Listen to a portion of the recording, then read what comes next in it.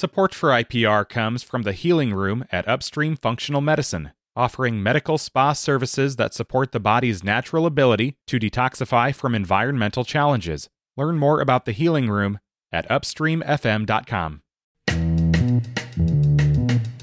Today is Wednesday. It's the 25th of October. This is Here First from IPR News. I'm Clay Masters. Traffic fatalities in Iowa are higher than they've been at this time of the year for at least the previous 5 years. The Cedar Rapids Gazette reports more than 300 people have been killed so far, that already surpassing the target the officials had hoped not to exceed this entire year. The average number of traffic fatalities by October 23rd in the past 5 years is 268, but this year there have been 301.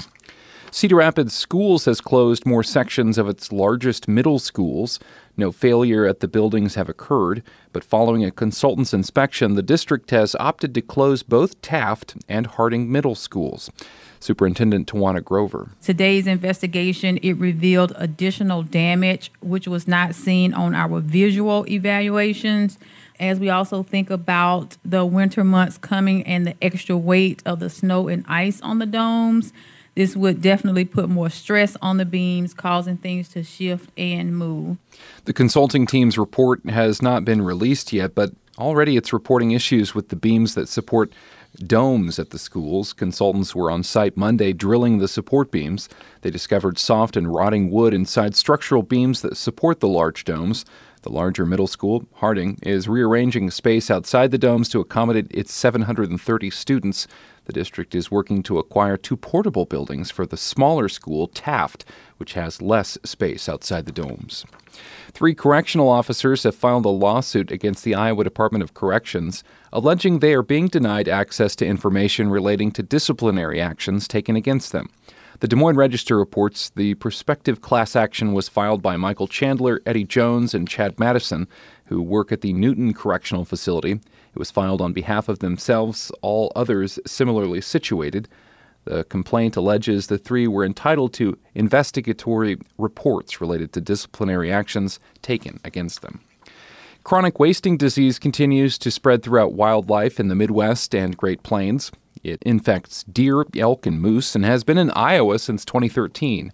Harvest Public Media's Elizabeth Rimbert tells us what that means as deer hunting gets underway. John Heaston heads up the Nebraska Sportsman's Foundation and has been hunting for about 40 years. Just last year, for the first time, a deer he killed tested positive. Heaston says that deer looked healthy, underscoring the need for hunters to test the animals they've taken before processing the meat. It's kind of everybody's job to stay on top of this. It's not like you can bring all the deer in for a checkup every year and give them a booster shot or vaccination. Deer probably spread chronic wasting disease through nose-to-nose contact with other animals or by eating forage contaminated with infected fluids. So far, there's no strong evidence that humans or livestock are at risk of getting infected. Dry conditions led to another busy week in the fields for farmers. The USDA crop report says the corn harvest increased by 20% in the last week, bringing the total to 62% of the corn now out of the fields. That is 2 days ahead of last year and 1 week ahead of the 5-year average. Combines have now harvested 87% of the soybeans statewide, up from 74% the week before. That is 1 day ahead of the harvest rate from last year and 10 days ahead of the 5-year average. And for the second consecutive year, Caitlin Clark of the University of Iowa is a unanimous pick for the Associated Press preseason All-America team in women's basketball. Clark led Iowa to the NCAA championship game for the first time in school history, where the Hawkeyes lost to LSU. This is Here First from IPR News. Support for IPR comes from the Healing Room at Upstream Functional Medicine, offering medical spa services that support the body's natural ability to detoxify from environmental challenges. Learn more about the Healing Room at upstreamfm.com. The Iowa Nutrient Reduction Strategy launched a decade ago, intended to improve water quality in the state. The goal is to reduce nutrients flowing into rivers and lakes by about 1/2, with a bulk of those cuts falling on farmers. But are they heeding the message? IPR's Sheila Brummer continues our coverage on Iowa's water quality and potential solutions from some of the state's top researchers. Joshua Hawk and his dad Daryl check out corn on their Century farm east of Primgar. This is mid-August, a couple of months before harvest time. The plants are vibrant and green with ears full of yellow kernels. I think it looks good.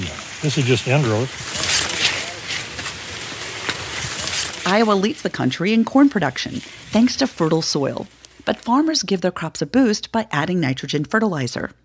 Daryl has been farming for most of his life, and for much of that time didn't worry about how much to apply. 20 or 30 years ago, nitrogen was cheap, and you put some on for insurance. We weren't hearing that it was leaching out, that it was going down the river. But nitrogen is getting into waterways. A study by the Union of Concerned Scientists says runoff from farms in the Midwest causes up to $2.4 billion in damage to the Gulf of Mexico every year. In Iowa, it threatens drinking water and can close beaches in the summer. To help fix the problem, state agricultural leaders urge producers to voluntarily take steps to reduce fertilizer runoff as part of the nutrient reduction strategy. Farmers in the past decade have made enormous progress towards those goals in terms of acres with cover crops, putting denitrification wetlands on the landscape, improving their nitrogen fertilizer management, but there's still much more work to do. That's Michael Castellano, a professor of agronomy at Iowa State University. Iowa officials say farmers are doing more to address water quality concerns.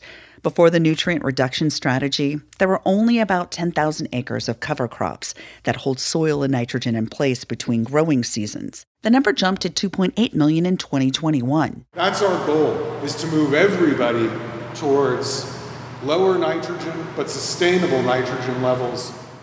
Over the summer, Castellano met with farmers, including the Hawks, to get even closer to the source of the issue. He led a field day for the Iowa Nitrogen Initiative in O'Brien County. Castellano helps oversee the program, where producers track fertilizer application and yields to produce the most corn with the least amount of nitrogen. This season, 270 field trials took place. The goal, 500 a year.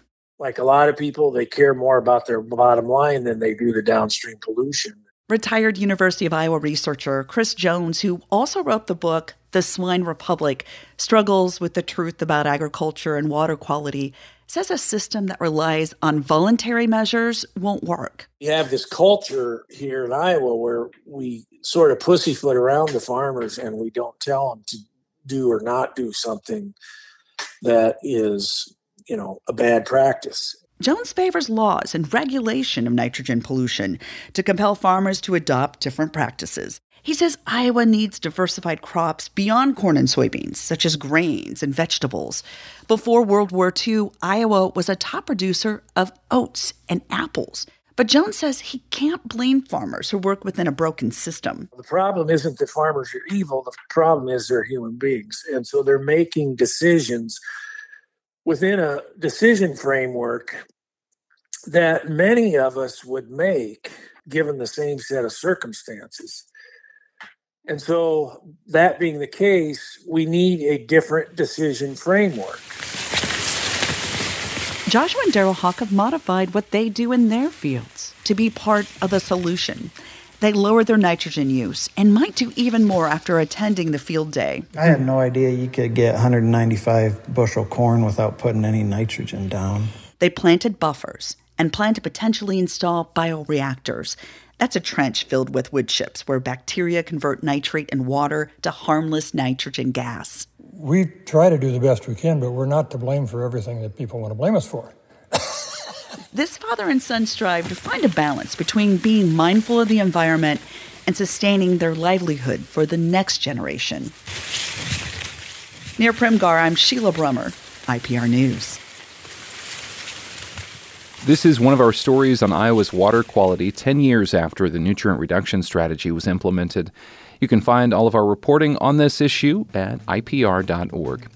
This is Here First from IPR News, and you can find this podcast wherever you subscribe to them. I'm Clay Masters.